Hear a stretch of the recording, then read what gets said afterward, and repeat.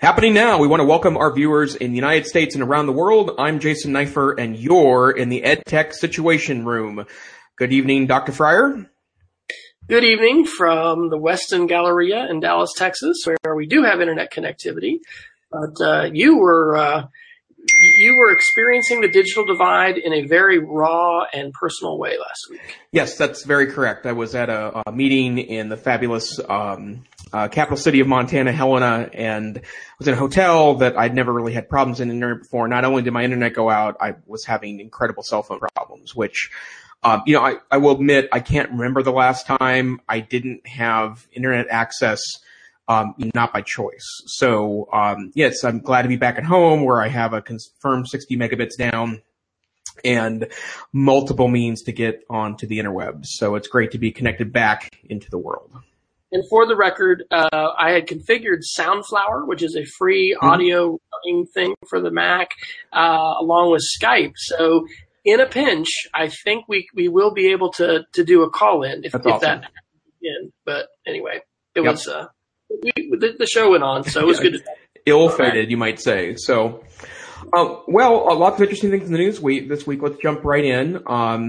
You would like to talk about ransomware, Wes. Why don't you tell us a little bit about the threat of ransomware? I would. So, I am down here visiting, with some technology directors, and, security seminars can really freak you out. I mean, this is part of how we motivate people today, right? By fear. But there's a number of articles that have come out in the last couple months about ransomware. Some very prominent hospitals talked about paying the ransom. I think it was Presbyterian something hospital, East Coast or West Coast. I don't know, but there's a lot more going on that people don't talk about because of stock prices and just embarrassment issues. What we're seeing is folks figuring out how to make a lot of money, in some cases by asking individuals to pay relatively smaller amounts, like half a Bitcoin. A Bitcoin is somewhere around $450, something like that. So a few $100s. What happens, and what's actually happened to several schools for folks that I visited with, is that a user has clicked on an attachment, in some cases, it's garbled, but it says, please enable macros in order to read this file. And then what that actually does is execute malicious code, which literally in like 3 seconds, according to some of the articles that I put in the links, spreads on your enterprise network and locks files in virtually every share that is set up in the network. Now, one of the good news is, which is not in the articles, but was a story, is that Microsoft 365, which I'm not saying I'm an advocate for, this is just a story about it, gives you 14 days. And if you call in that window of time, they were actually able to restore this user's full, synced drive, because their drive that's synced in the cloud got encrypted just like the local, it's in the cloud, whatever. I don't know. The one, I guess, on their hard drive. They had a local, synced version. Anyway, they were able to sync it to 1 minute before the ransomware hit. And so that was a victory, and I've heard some good stories. But the main one is back up your stuff, have a solid backup plan. We do need to try and educate users about the risks, because, I had a teacher this last week who had something at home off Facebook. She clicked on it, flashed, and said, you need to call, and it really freaked her out, and she turned her machine off. Of course, it was just malware. But turning off ad blocking, running some things like NoScript in Firefox, or maybe you can do that in Chrome as well. There are some things to do, but it's a serious issue that is affecting a lot of corporate users, and we need to be talking about it in education. Of course, here we are. We're educators, right? So educating not only our teachers but our students, our families. These are issues that folks are going to run into. And we're just going to see more of this in the years ahead, because there's going to be, frankly, more incentive for cyber criminals to, try and make a living. Right. Well, I can tell you, I'm getting a wicked feedback. Oh, you are? Oh, shoot. Okay. Shoot. Let me see if I can mute. Crap. I don't see where my mute is. Testing. It's lesser now. Maybe just being loud. Let me call. I'm gonna exit and then come back. Okay.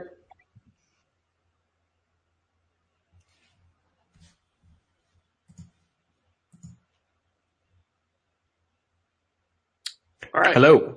Yep. Are we Okay. better? Yeah, it sounds better. Yeah. So over the last 4 weeks, this is a topic that's come into fruition in my day job. I'm, by the way, the assistant director and curriculum director of the Montana Digital Academy, the state virtual school in fabulous Big Sky Country. And the issue was that we received 2 emails, and it doesn't really matter where they're from because the answer is that a lot of users are tricked by these emails. But it was someone in a school that we work with, and then someone in an advocacy organization in the state of Montana that we work with that was feigning to be a Google Doc that was shared back with the user. And it was an excellent recreation of what that looks like. And, you know, of course, the social engineering that goes on here, and I have another link in our show notes tonight about another way that people are taking advantage of folks. But the social engineering that goes on is really quite well thought out and crafty. And when you receive anything that you don't know about, that's message number one, that you need to be, savvy about not clicking on that. And just so happened in this particular case that the group we work with immediately sent out an email letting folks know not to click on that email. The employee of the school district, I was able to contact the IT director in that district and let them know, and they immediately acted on the issue. But it's not unusual now for someone, especially if you live in email or you have a prominent email account, if you're a school administrator or perhaps a teacher that communicates a lot with parents via email, that you're going to be a target of this simply because you're in people's email directories, which means that if they get hacked, you essentially then become the next target to hacking. And what I keep thinking about in regards to all the security issues which are coming to head is that it goes back to the notion that we have to be really careful when we suggest that it's not or that teachers don't have to be tech savvy, right? That somehow we can rely on students only to be able to guide technology in the classroom. And there's really twofold reason for this in this particular case. The first one is that I know as many students that get hacked as I do adults, and part of my perspective here is that as someone that works in a state virtual school, my email relationship with students is extensive. I mean, that's mostly my communication mechanism, and I get hacked messages all the time from clearly hacked email addresses that are sending out mass emails with links to click on, whether it's clickbait or, herbal Viagra, which is the catch-all for the bad advertising that gets sent in this way. And then, of course, more scammy emails that either have an attached virus to it or some kind of malware script that can then take over your computer. But the second piece of this is that, teachers really do need to be good models in this process, and understanding this and not necessarily even, knowing or being able to tell a difference between something real and something not real, but being able to be careful enough to bring in an expert to help you when those situations occur, I think is a core competency that we shouldn't be afraid to ask of teachers, and we shouldn't excuse teachers from because of the notion that somehow they're incapable of learning these pieces of technology. But I couldn't agree more that this is a real issue. I couldn't agree more that this is something we should be at the forefront of educational thinking in this regard. And then we have to take action. I mean, we have to be hyper vigilant about these situations. I would add to that I had another article in the show notes tonight about how and there's been a lot of studies related to this. The first one that, and I tried to find a copy of it earlier, but this 4 or 5 years ago, there was an excellent study where a security researcher spread around flash drives in the parking lot of a credit union. And like 60% of the flash drives were ultimately plugged in to an employee's computer inside the credit union. And the point during that time was that flash drives can contain malware, but the article I posted related to this was from Register that said that half of all people plug in USB drives they find in a parking lot. And there's 2 ways that a USB drive can compromise what you're doing. First, obviously, it can contain executable malware that can do the same things that something that may spread by email will do, but in some cases be more trusted than something that was downloaded from the internet, because it's something that it's executing itself on your local computer. But also, and this was a bit overblown when the threats went went out about this a few years ago, but there's actually, programmable malware in the actual USB interface that can also be a threat to your computer. And that's why, for example, as a teacher, as paranoid as this sounds, I don't think I would plug in even a student's USB drive into my personal teacher computer. I mean, a lab computer is a different situation. They're oftentimes more locked down. You're not logged in as an administrator to the computer. But I think, being cautious about that is extremely important. And don't plug in flash drives you find in a parking lot. Because no matter what the scenario is, it's not a good idea. I could see a scenario where maybe you are trying to find the owner and you're trying to do what's right, or maybe you're just curious, but, that kind of social engineering hack is really, a good percentage of the problem. It's not just folks that are going to try to sneak their way in via your email or via some kind of malware. It could also be something, way more simplistic.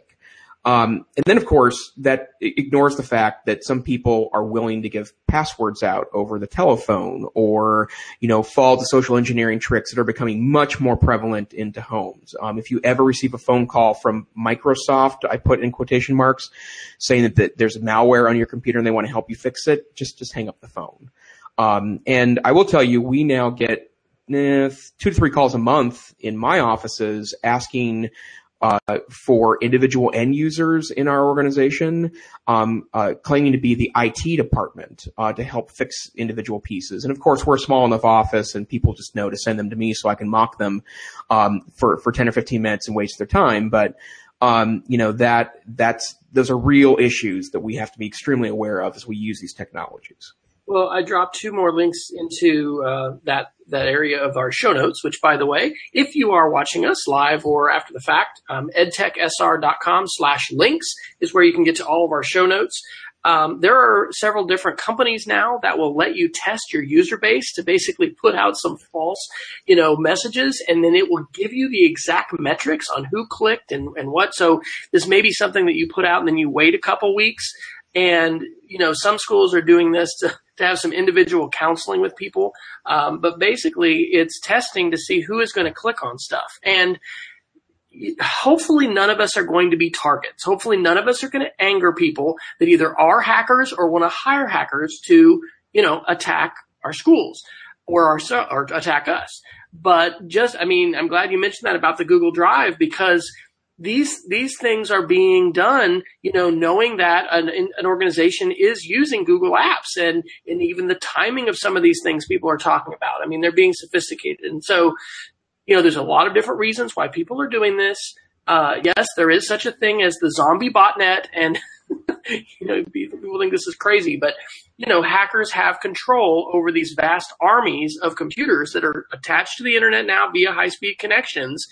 And basically, they're able to push a button and then have those computers, ping or send requests out, and things like denial of service attacks get launched and crazy stuff. So I would refer people to the Security Now podcast with Steve Gibson. I learned just a ton about security, the basics of TCP/IP, and a lot of things. That's part of the TWIT, This Week in Tech network. But, I don't know. I remember when Y2K was happening, and my grandmother, bless her heart, who's passed away, she would call it KY2. She'd stay up late listening to Art Bell, and, she would get so fired up about, KY2 is going to take us down, and we gotta get ready for it. I mean, and there were issues that were, many of that were dealt with, but I don't think this is hyperbole, because I've talked with tech directors this week, who have had to actually deal with this in the last, month or 2 months. And, we've got hospitals and other things that are doing it. So like other digital citizenship topics, this isn't something we can do once and we're done. I think all of us as organizations need to be trickling out information about digital citizenship. It covers a whole range of issues, but definitely includes internet safety and security. And, our headmasters just asked us actually to develop a 3-year strategic plan for digital citizenship. we brought a speaker, Carl Hooker, in to, talk to parents and kids a couple weeks ago, which is successful. But, that one event doesn't mean, we've all got it. We're all set. And I'm going to this next week actually be making a video and sending this out to our teachers. Again, not because I think this is going to prevent all these issues, but because it's part of our obligation as a technology department in a school. And so, I don't think we're going to pay $3,000 to be, sending false messages to our users at this point, but we are going to be, trying to actively communicate and also test our own backups to hopefully, and then reduce the shares. If we've got unneeded, shares and the migration to the cloud, right? The more people are on Google Docs, we're not a Microsoft 365 shop. But we read some stuff on Sophos today that was very positive about Google assisting, in the restoration of files and stuff like that are up there too. So a lot of things to think about.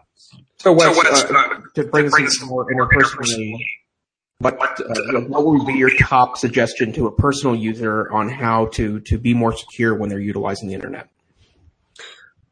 Okay, well, there's a password security layer to this. We were just talking about how best practices are no longer, just using an 8 or 12 character word, or series of characters. It's really using a passphrase, and the number of digits is the key. So if you can use a 25 character passphrase, I do think people should be using some kind of password manager like OnePass or what's the other one? There's one that I use. LastPass. Yeah, there's LastPass, and then having a secure place to put your passwords. MSecure is another one. Yep. So I would say turn on two-factor authentication. We had that conversation today that in the Google Apps domain, you can turn on, and if you're not familiar with it, two-factor means I log into my Google account and then I get a text message, or I use the Google Authenticator app. And it's just like when you have an RSID actual device that generates a number, it's a second layer of verification that it's you. I've seen, the messages, somebody from China tried to, connect to your account. Someone from India tried to connect to your account. It prevents people from connecting to your Google account. When you think about all the things that are attached to your identity, it's important. So turn on two-factor on your Apple ID, turn it on with your Google account. We may at school turn that on as an option.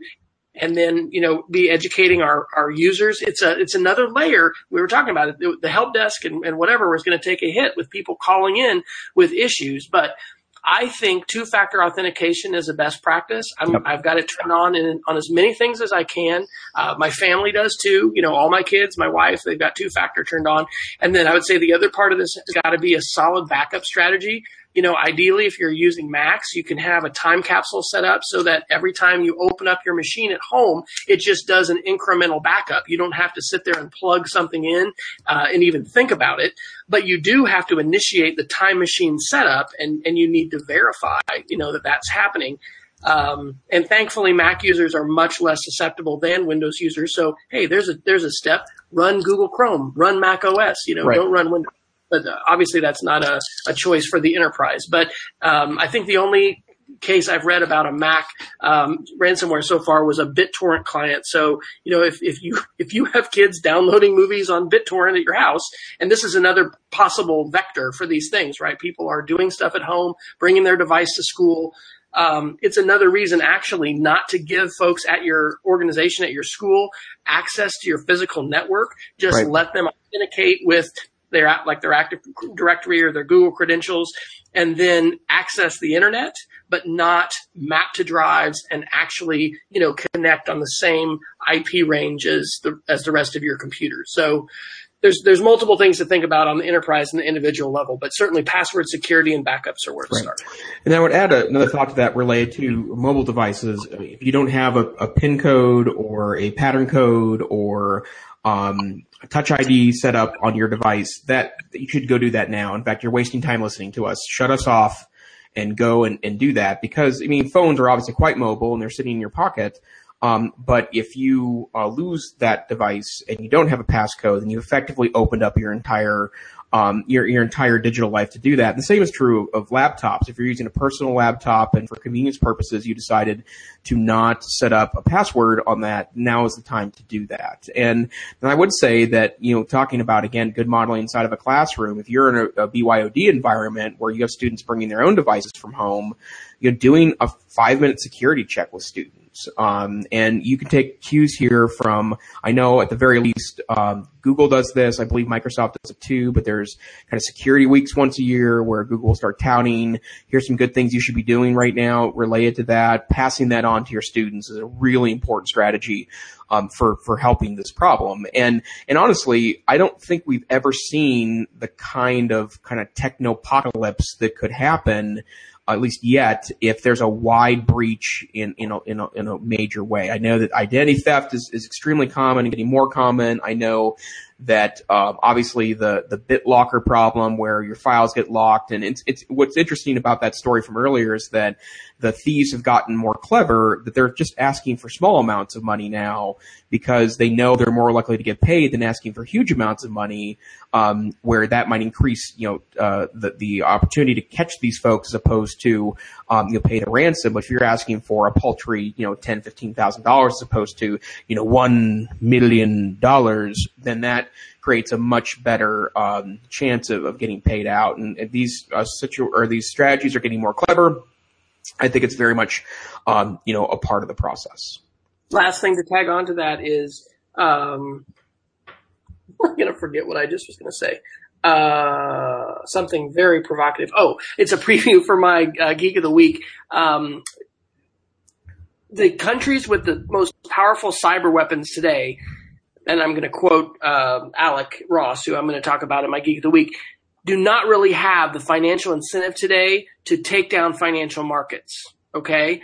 But he talked in this show that I listened to on World Affairs about how when Russia and Putin, went into the Ukraine and they're kind of withdrawing, like if China or Russia really get more inward looking and are not as tied to the global market, they're going to have less to lose by taking down the New York Stock Exchange. And so I'm not wanting to be over the top scary, but there are things that we need to do personally. I mean, I'm not saying we can prepare for that, but I am saying, these risks are real. They're developing. And here's another connection because, hey, in the EdTech Situation Room, we talk about the educational implications of news. We've got to be having STEM programs. We've got to be having cybersecurity programs. I think it was the same podcast. He said pretty much every board today, if you look at a board of a corporation or a nonprofit, they do not do due diligence if they don't have someone on their board who is an accountant, an auditor, somebody with a background as a CFO. I mean, you just got to do that, right? This guy said the same thing is going to be true for cyber. If you don't have people who are knowledgeable about cyber defense and security and these issues, you're not going to be doing due diligence. So this is a really big opportunity in the data-driven service industry, workforce of today and tomorrow. Our schools need to be oriented towards this and helping encourage kids. You're not going to get a cyber degree, but you certainly could develop skills and interest and awareness about that job pathway. And anyway, that ties to this as well, because these things are just going to get bigger in the years to come. Okay, excellent. Oh, moving on. Microsoft a few weeks ago announced the availability of their bot experiment, and it so happens that the month of April seems to turn into bot month, because not only did Microsoft announce that and make an open available bot that they quickly shut down, as we'll talk about in a moment, Facebook earlier this week, as part of their F8 conference, announced that they are opening up a platform related specifically to commerce and bots to try to do transactions back and forth. And for those of you that have not caught the story, Microsoft opened up their Twitter bot named Tay, so Microsoft Tay, and Tay and You was the Twitter handle. And if you go there now, and the link is in our show notes, you'll notice that her tweets are protected. And one of the reasons why is that less than 24 hours after Tay exploded onto the internet, she became a xenophobic, racist, anti-feminist, I guess, spewer of rhetoric. And part of the deeper story here is that Tay was programmed to, in essence, provide text based on what she was being told. And so, a bunch of trolls from the interwebs, decided to spew, we won't talk about the presidential candidates that may be using similar rhetoric, but spew pretty aggressive rhetoric into her Twitter stream, which he then turned around and became pretty offensive pretty quickly. And then after taking it down for a while and trying again, take it down a while and trying it again, they eventually just turned off the Twitter place. And then, of course, Facebook's news was that, and their sample was 1-800-Flowers. Mark Zuckerberg said actually something very insightful. No one wants to order anything on the telephone. And he's correct about that. And so they're offering a chat, essentially a chat bot for things like 1-800-Flowers. Now, the irony of 1-800-Flowers, not being at 1-800-Flowers, but rather on Facebook somewhere is pretty rich. But there is interfaces available now where chatbots are making a comeback. So two questions related to this. The first one is that I thought we've been through this before. Like, it seems like we've had chatbots available for basically the last at least 25 years. And although, none of them ended up taking up, xenophobic rhetoric and, spewing it out on Twitter, it seems like the technology hasn't evolved that much since things like Smarter Child and other experiments of decades past have been in place. So I guess the open question is, why now, and why this movement? Any thoughts about the bot movement, Wes? I think we're seeing the continued exploration of AI and its possibilities for what it can do, technologies that can learn. I'm sure that DARPA and our military and the classified, reaches of White Sands, New Mexico, and Tonopah, Nevada, have some very amazing AI. We're not yet seeing at the consumer level, this real, wow, I'm amazed it can do that. Siri and Google Now and these things are getting better. But I think it's the continued exploration of what AI is going to do. And,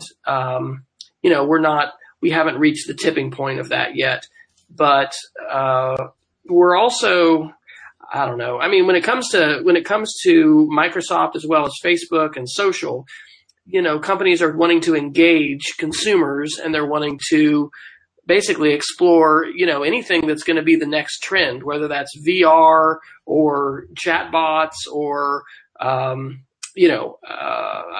don't know, whatever else. I mean, Snapchat, messaging that's going to disappear, and what is going to be the next thing. So I don't know. We're continuing to see those as consumer companies are pushing, and I guess we've hashed over some of these things before, as far as you are the product, and being aware of the things you're giving away with privacy. I guess I would take it to a STEM level too, and say, how are we in our schools exploring AI, talking about how we can be coding these algorithms.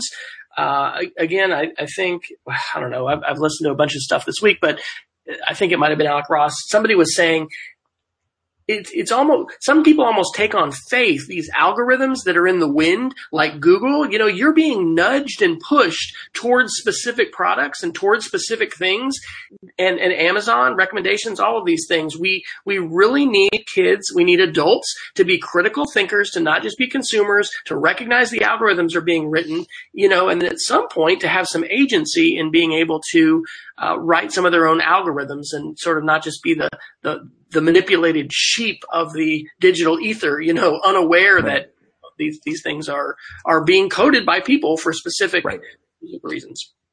Well, then the second question I think this inspires, and I have a quick thought about this, and then I'll throw it over to you, Wes. But there's some impact on schools here, and at some point I think the notion of a chatbot becomes an interesting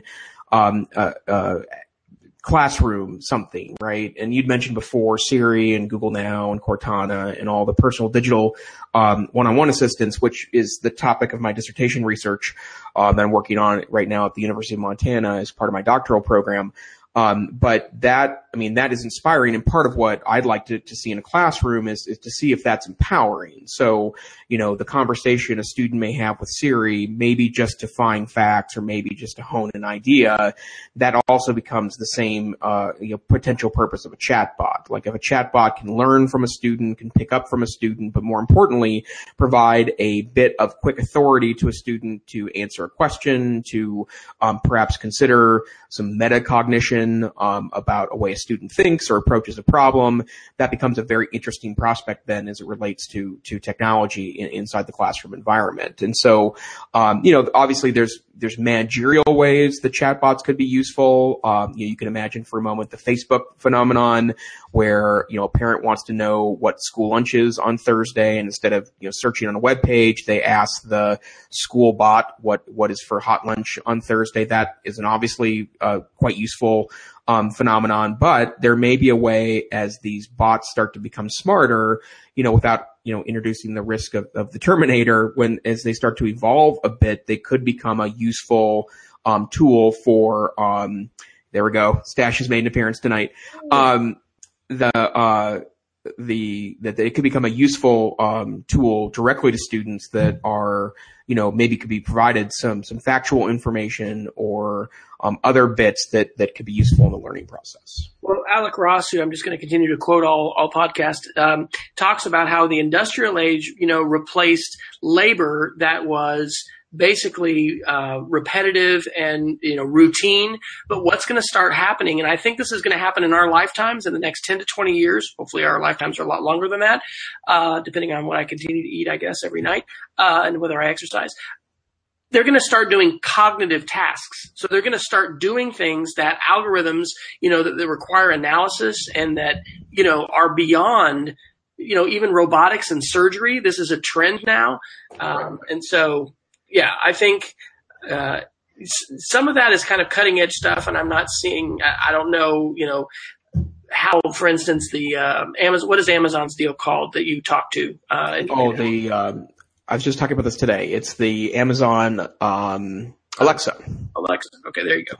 So, I think it's kind of a party trick, a parlor trick or whatever it is. Oh, I don't know. That's kind of how I perceive it. Like it's not doing serious work yet. But I think we're on the edge and the cusp of being able to do some significant things. And I think this is going to get creepy faster than we realize, where we're going to, it already is a little creepy. One of our teachers has a Subaru Forester and it connects to her iPhone, and, it knows that she's going to drive to her mom's house, and it'll tell her when she hasn't put it in, oh, the traffic is great for da da da, or, it knows. And she's like freaked out. So, yeah, there's that. This is coming, and some of it is we're along for the ride. Right. This is going to be done on a consumer level, and it's going to be happening around us. And I don't know. I'm not being scared by it yet. I don't know. But so, Wes, do you know anyone with the Amazon gear? It seems like all the kind of big podcast nerds have all used, and many of them like the product. There have been a lot of products like this in the past, but the Amazon product seems to be, capturing the imagination of folks in different ways. But I don't know anyone that's purchased this item. No, I've just heard people like a Clockwise podcast was one I was listening to. They were talking about it. So nobody personally.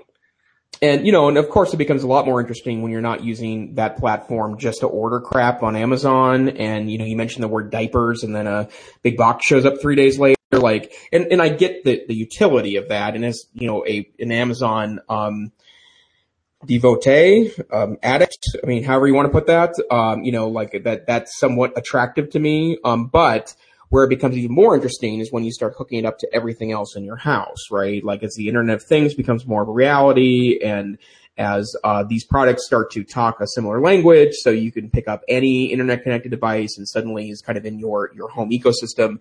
That's interesting, but I still don't know what the magic of Alexa is that that has everyone, calling this the kind of the platform that will bring this to homes. The vision Alec Ross talks about for AI, and I just started listening to his book too. I listened to this hour-long podcast.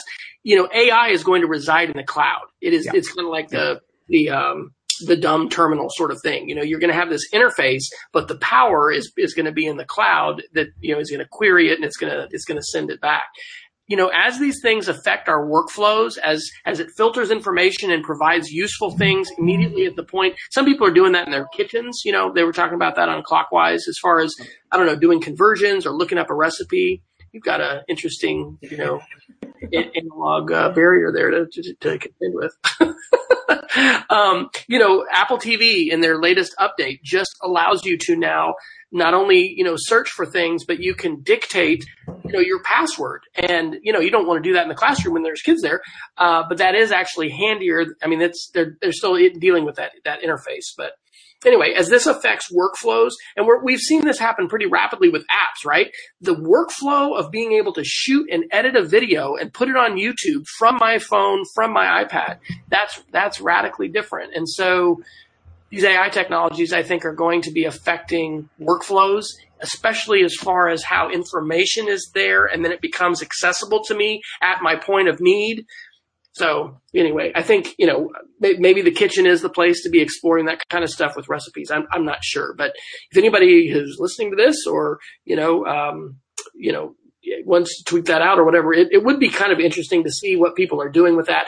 But I think that's an example of really sort of cutting edge, bleeding edge stuff. It's not mainstream, and it still remains to be seen when that's going to go mainstream and be something that people are like, yeah, of course I use that. Yeah, absolutely. You want to pick the next one, Wes? If not, sure. I'm gonna skip down to I'll skip down to this dark web volunteer one. This was an NPR piece from April 4th, and the title was "When a Dark Web Volunteer Gets Raided by the Police," which is a little bit of a misnomer because basically there's a guy who is an advocate for Tor who is running a Tor relay at his house, and something passed through his network, and the police, knocked on his door and wanted to seize his equipment. Why is this important? Okay, what is Tor? Tor is a project that allows for anonymous surfing of the internet.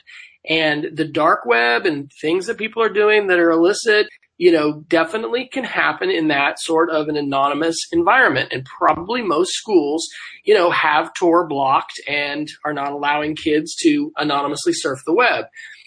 This is important, though, globally because of freedom of expression and totalitarian states, which hopefully we won't be electing a fascist president here in the United States. But I don't think we will.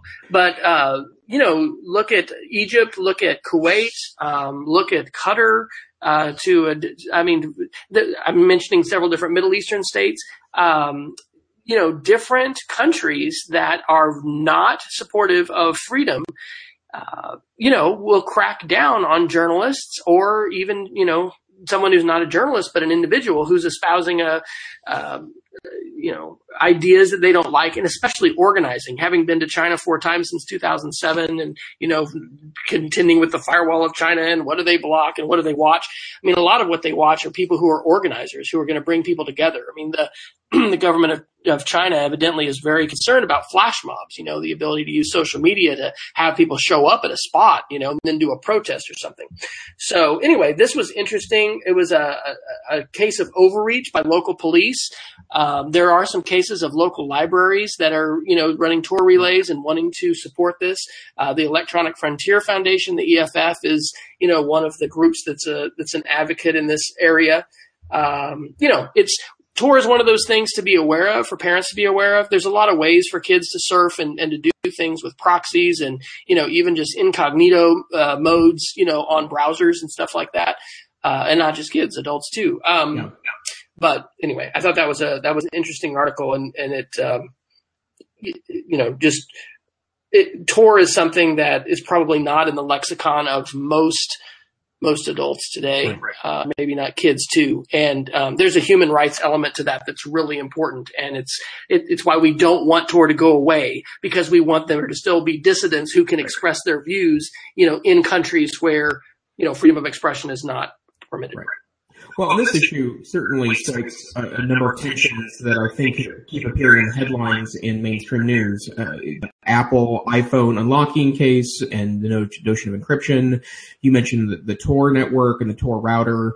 And that only works because of volunteers. I mean, that's not a commercial service. People have to sign up to be the outlet of the internet for the Tor network, which means that you collectively all share that traffic, whether they're surfing naughty.com or they're engaging in legitimate political protests. It doesn't matter. It's that traffic's all treated the same. Or the other one that I've heard of late that I have never seen as a tension, but apparently there is a perception by some that those that use VPN networks or virtual private networks, which are services that allow you to create a safe tunnel in the internet to get around things like sketchy Wi-Fi or bad public access, or even have an employer sniff out your traffic, which could arguably they're right on their network. But I've been subscribing to a VPN service for 3 or 4 years now when I had started reading about how public Wi-Fi, and I'm a notorious coffee shop user for work related to both my day job and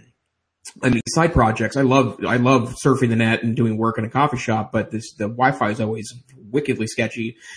So I've been using a VPN service for years, not to get around any grand, Netflix firewall or to, pirate or torrent, or I just want a safe place to get on the internet where my action won't be tracked and my packets won't be sniffed. And I think there is a grand tension here that does go on with all these tools. There is certainly an argument that these tools can be used by those with nefarious goals to do bad and naughty things. But at the same time, the world has changed in that the footprint that you leave, I'm not talking about the broad public footprint you leave, but the many bits that follow you around, whether it's to engage in legitimate a speech. All speech is technically legitimate, I guess, so I don't want to come off as that guy, but that your speech is protected. It's not just protected speech. It's everything you may do that you want some context of privacy. And I think that's a tension that, it's interesting to have an IT director in the room when we have this conversation, because I imagine that you would like to keep a close eye on how your network gets used as well. And if a student uses a VPN inside your network, it does create some issues. So I think these are all tensions that will continue to become headlines in the United States. And I'll just say one more thing about this. We should be absolutely passionate about the exercise of our Bill of Rights freedoms, right? Because these are not universal. I mean, we have the Universal Declaration of Human Rights, but we've got plenty of folks saying, either because of religious differences or because of just cultural differences, oh no, that doesn't apply. I mean, we have presidential candidates also calling for torture. I mean, we've got people calling for all kinds of stuff. As educators, as folks who help shape the civic mindedness of students, think about, rights and responsibilities of being a citizen. We should absolutely be advocates for freedom of expression, for journalistic freedom, for the ability of folks who disagree to, air those contrary opinions. And so anyway, it's important because public policy is being shaped, and we don't want people on the subject of encryption or the subject of freedom of expression to just say, yeah, the idea that, if you don't have anything to hide, you don't need to have any privacy rights, or the idea that, that person's a terrorist, so the state should have unlimited access to do anything they want with anybody's stuff.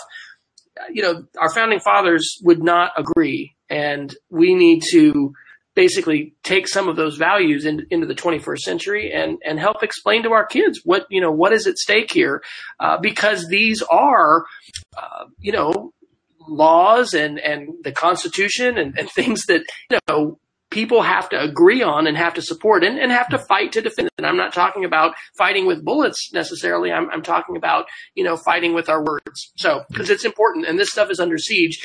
And ultimately, we could end up with a very fractured internet if we, if different trends, continue to play out as far as nations saying, oh, you can't have your data here. Oh, you can't, we're going to outlaw VPNs and there's some things that are happening that we need to be fighting for internet freedom and net neutrality and open access, because there are some really important things that are happening and continue to happen because of open access to ideas.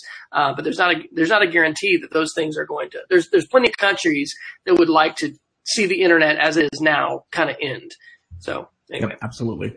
All right. What's your next article? So, probably our last one here. It looks like our time is going quickly. This was announced 2 weeks ago, but it was kind of doubled down this week at the Facebook F8 conference. But Facebook now allows live streaming video from mobile devices, desktop devices to your followers or the public via Facebook. And obviously this, is not the first time there's been a live video tool available to mobile phones. There have been things that have plugged into Twitter that have been, effective, interesting pieces over the last 2 years. Ustream.tv has been around for, almost 10 years now. It was initially a less commercial product available to the masses. So none of this is new. The reason why that I thought this was so interesting is how Facebook has pivoted to become the core platform for publishing, whereas 10 years ago, people were blocking Facebook. Facebook was the end of privacy. Facebook was the end of, providing all sorts of opportunities for kids to misbehave on the internet. And yet the tool has managed to evolve to become the core platform for media, traditional media, to publish video, for journalism outlets to publish written works. It is becoming a platform that you don't have to leave to be able to kind of engage with the world. And in a world where previously Facebook was blocked in almost every school, K-12, suddenly now there's going to be probably content in the very near future that's only available on Facebook. It's become a core platform for the delivery of media. And I find it wildly fascinating that, everyone's been estimating the demise of Facebook for, since it opened to the public, there was a lot of college kids that thought it was the end of days when Facebook no longer required a .edu email account to get onto the service. But even despite that, there have been numerous times where Facebook has so-called jumped the shark. It's neared its end, and yet it's resilient. It is by far the most dominant platform for social media. It is by far the most dominant platform for sheer number of minutes spent on the internet, and now it offers the opportunity for anyone to publish video from their smartphone. So, Wes, I know you're a Facebook user. We're friends there. It's not really where we interact. I think we interact much more on Twitter than we do on Facebook. But let me ask this question: is Facebook blocked in your district? No, it is, we're pretty open at our school. Guest network wise, YouTube right now is completely restricted. Eventually I want to quota that and not have it blocked entirely. Yeah. And, iTunes updates, are blocked from a bandwidth standpoint. We need to get our update server running. And those were inherited policies that I didn't set up, but we just kind of maintained them. So, it's open, but we're very unique in doing that. Yeah. I think the vast majority of our public schools are still blocking both of those. My thought on this is, video is the pencil of the 21st century. We would not think twice about having pencils and pens and paper, except we're in a juvenile prison situation or whatever, when we got to do rubber or something. That in most situations, that is a default communication mechanism. Video is becoming and should become that same kind of, of course, I have a place to share video. And while I don't know that Facebook is going to become that place, every teacher needs to have, a YouTube channel, a Vimeo channel, a WeVideo. I don't know if you can host on WeVideo.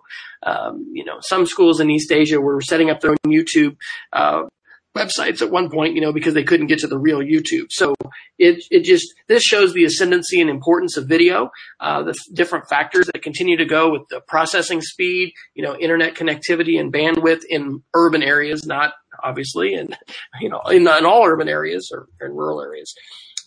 But Facebook's going to continue to fight with YouTube and Amazon and Apple for market dominance. And, this is an area that they've entered into, and and the folks who continue to innovate and be agile are going to be successful, right? So Facebook isn't sitting back and just saying, "Hey guys, Mark made a great platform when he was at Harvard, and it's just, going to continue to ride the waves and be awesome without change." They're going to continue to figure out what they what they need to do to draw the audience. And hopefully they're not going to, lose folks as, Twitter's kind of risks doing. Right.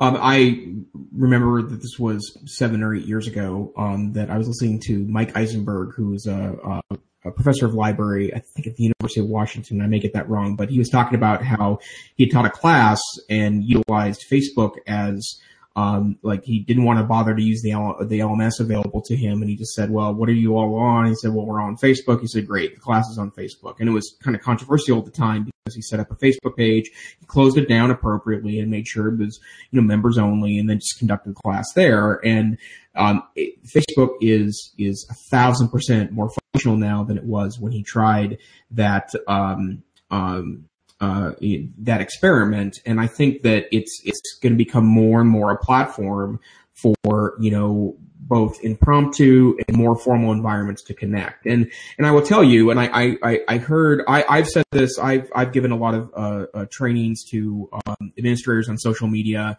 and I've heard also speakers say the same thing, that, in 2016, first of all, if your school doesn't have a Facebook page, you've just lost your your ability to contact adults. That's where adults are at. They ignore the kids for a second. That's where adults are at. But the second thing is that it's as important in 2016 to have a presence in Facebook because people will look for you there, right? Like, even if it's not, your personal presence, even if it's somewhat manufactured. And to be quite frank, my Facebook presence is a bit manufactured, because I don't share. I mean, I try not to be a grouch on Facebook, right? Even when I am grouchy, it's more of a smart comment than it is, being, the oversharing grouch on Facebook. And for those of you that, who you are that do that. But, the frank answer is that it's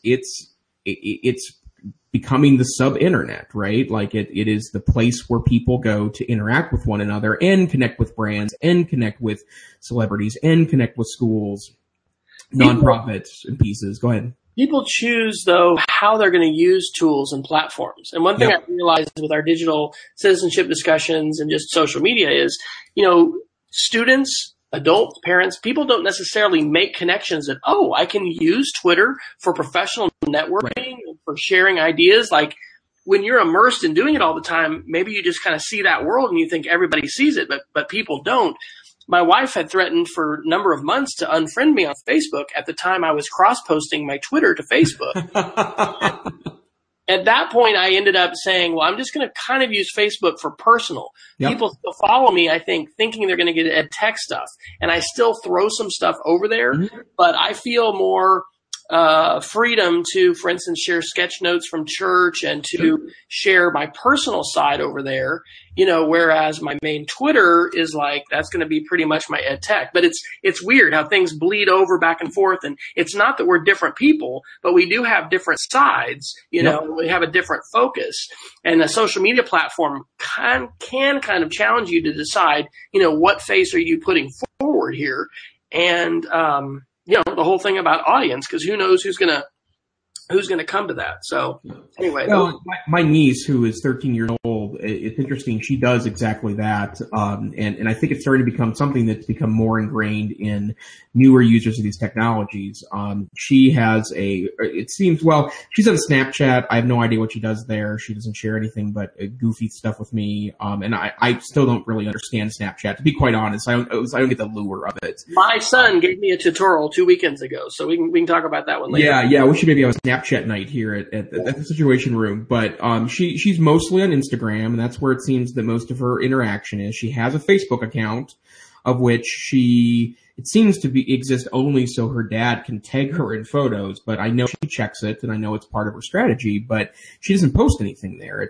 She's a light Facebook user, and she told me she doesn't hate Facebook. It's just doesn't, serve the purposes that Snapchat and Instagram does. And I think that that's starting to become the nuanced way to use these social networks. And it's funny you should mention, Wes, the personal or adding your ed tech stuff to your Facebook feed. I never share almost anything related to work other than, selfies, from, the University of Montana on my Facebook page. But, I had a similar kind of come to, a Buddha, process with Twitter, because I didn't really get Twitter at first. Like, I got it, but you go to these demonstrations and I remember this one where Will Richardson sends out a tweet asking people to say hello, and he gets 100 responses. Well, I do that, and it's just dead silence because I hadn't made any real connections there yet, right? But I also tried a bunch of things where for a while Twitter was where I dumped everything. So every time I played a new song, I had a script that Last FM pinged that song and said, now playing X. And I had people saying like, I have to unfriend you. This is stupid. Like, I don't really care what song you're currently listening to. And that coming to that place where each of these tools plugs into your life in a different way is a really important part of this process. And that's where Facebook becomes more interesting to me, because there may be a point in the future, not unlike YouTube now hosting its own internally created content to subscribers where, and it would still have to be where you can access this on a larger screen, I think, but maybe Facebook becomes the host of television programming, or Facebook becomes where the presidential debate it's the primary means of delivering that content. And if that's the case, then you probably would use Facebook differently than if it's just to connect with your college friends or just to post awkward selfies. And I think that's that evolving process is quite interesting, especially in light of the fact that, of course, Facebook continues to grow and Twitter is struggling a bit in its growth patterns. And in fact, I've seen a number of references to say that where Twitter still remains a dominant force is in education. It's by far the preferred channel to engage with other professional educators, but in a lot of other ways, Twitter is meh for folks. So I think that evolution's been quite fascinating. All right, so we do some Geeks of the Week. Let's do so. I'll jump in first, and then Wes, you can close us out. I'd like to share my favorite app that I install on every Mac or PC computer to better manage Windows. This is called Divi. And Divi is available on both Mac and PCs. I would suggest if you buy it on the Mac platform, you actually purchase it on the Mac App Store, because that will allow you to install it without purchasing additional licenses on every Mac that you own. I also own it on the PC as well. And one of the things that I like to do, and I'm a big setup guy. Like, I like to make sure that my tools are set up in a way that helps me be productive and efficient. But if I'm on large monitors, I like to be able to place windows in a certain location so I can have access to all the information I need in an appropriate location. It's especially true if I'm using multiple monitors. But and Divi allows you to create a keyboard shortcut, and I set up the same one on all my machines so that it becomes part of my kind of muscle memory. But it allows me to take windows and place them, in a grid that I can place things very exactly. So I have I have a big iMac at work and a big side monitor. So if I want to, have 3 email accounts up, I can put up 3 email accounts and strip windows onto my side monitor and have access to all those pieces at once. That was why I originally purchased the tools, to have more direct access to that. But I've also discovered that when I'm on a smaller screen, and right now I'm on an 11-inch laptop, it's a smaller experience. It's running Windows. It's it's not as necessary to, necessarily place bigger things around the screen.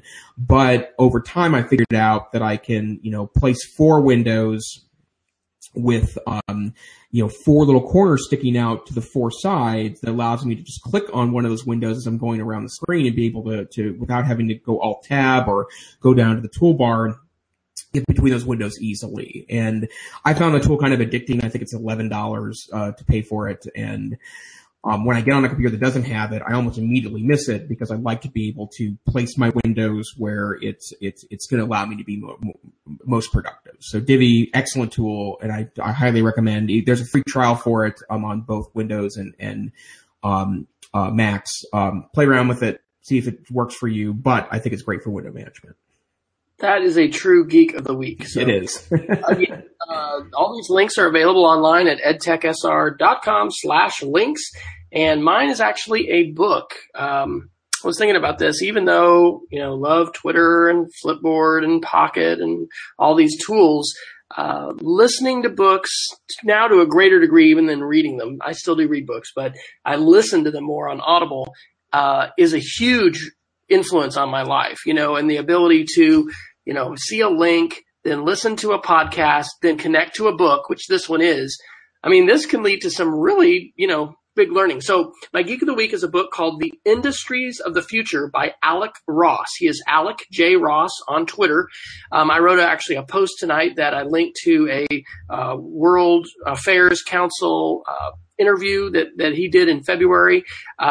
Pretty interesting guy. He worked for, I think, about 8 years in the Congo, helping deliver, broadband connectivity.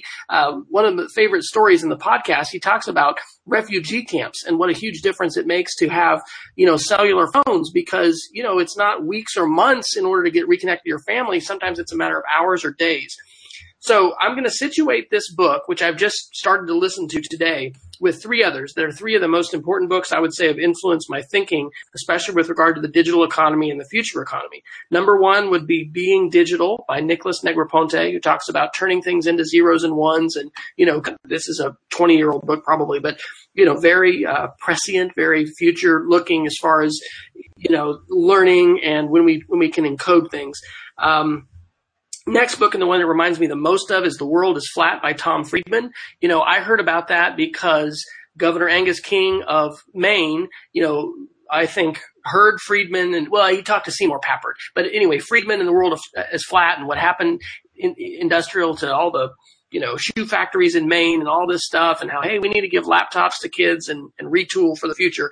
The World is Flat is an important, cultural literacy book that talks about globalization and talks about outsourcing and changing economics and labor markets. The third one would be The Future of Ideas by Larry Lessig, which is a lot about, open sharing, the open internet. So I haven't finished this book yet, but the preview that I have from that podcast about Alec Ross, he worked we worked for President Obama, in his, I think his second campaign when they defeated Hillary. And then he worked for Hillary in an innovations place. So he talks about robotics. He's talking about cybersecurity. He's talking about cybernetics. Genomics. Is that right? Genomics. So we're talking about, tweaking the gene code, the combination between biology and technology. And so he's writing the book that he wishes he could have bought, 20 years ago, saying, where are digital technologies and the internet and globalization going to take us as far as our institutions and our society? And he's looking forward to the next 20 years. So I think it's great stuff. And, it's one of these guys that's like, oh my gosh, this guy is so smart. I want to hang out and listen to him talk more. And hey, there you go. Audible.com. I use one of my credits. So I would recommend people check that out. Okay, great. Thanks, Wes. And where can people find you on the internets? So I am W. Fryer on Twitter, and my blog is speedofcreativity.org, and I continue to tweak my Twitter handle. And if you click a link in my Twitter handle, you can now see the somewhat crazy, I think 12 Twitter channels. I don't update them all. Our team sites. I'm kind of all over the place. I think I need to do a Rebel Mouse or something, to aggregate, different kinds of content. But yeah, Speed of Creativity. Probably once a week I'm putting something up. And my long post I did this last week was about college and this whole journey of, trying to figure out how we're not going to go into mountains of debt as a family with 3 children, yep. on the edge of college. Yep. Very topical. How about you? Where can we find you? In residence guru. Right. I blog at blog.ncc.org, where I'm the tech savvy administrator for the Northwest Council for Computer Education. And, I'm on Twitter at TechSavvyTeach. And, I guess if you find out more about my work, you can go to Neiffer, NEIFFER.com, or of course, more about my day job, MontanaDigitalAcademy.org. You still do the debate stuff? I do, yeah. In fact, I might as well plug that here too. I'm also the co-publisher and co-editor of the Big Sky Debate Briefs. We're now in I think it's our 18th year of delivering services to high school debate teams across the United States, www.bigskydebate.com. And someday I will tell you about disruptive technologies as it relates to my small business, because I think that things have changed quite a bit in the last dozen or so years that we've been doing our products, and I think disruption is a good way of describing some of the forces that we're noticing. So good stuff. All right. Okay, great. Thanks, Wes. Thanks for hosting. It was good. And hey, we actually seem to look like we know what we're doing tonight, unlike other nights when it's looking like the first time I've ever touched a computer. So Yep, yeah. And I had internet access, which is always a plus when you're doing an internet-based show. So. It helps. Okay, awesome.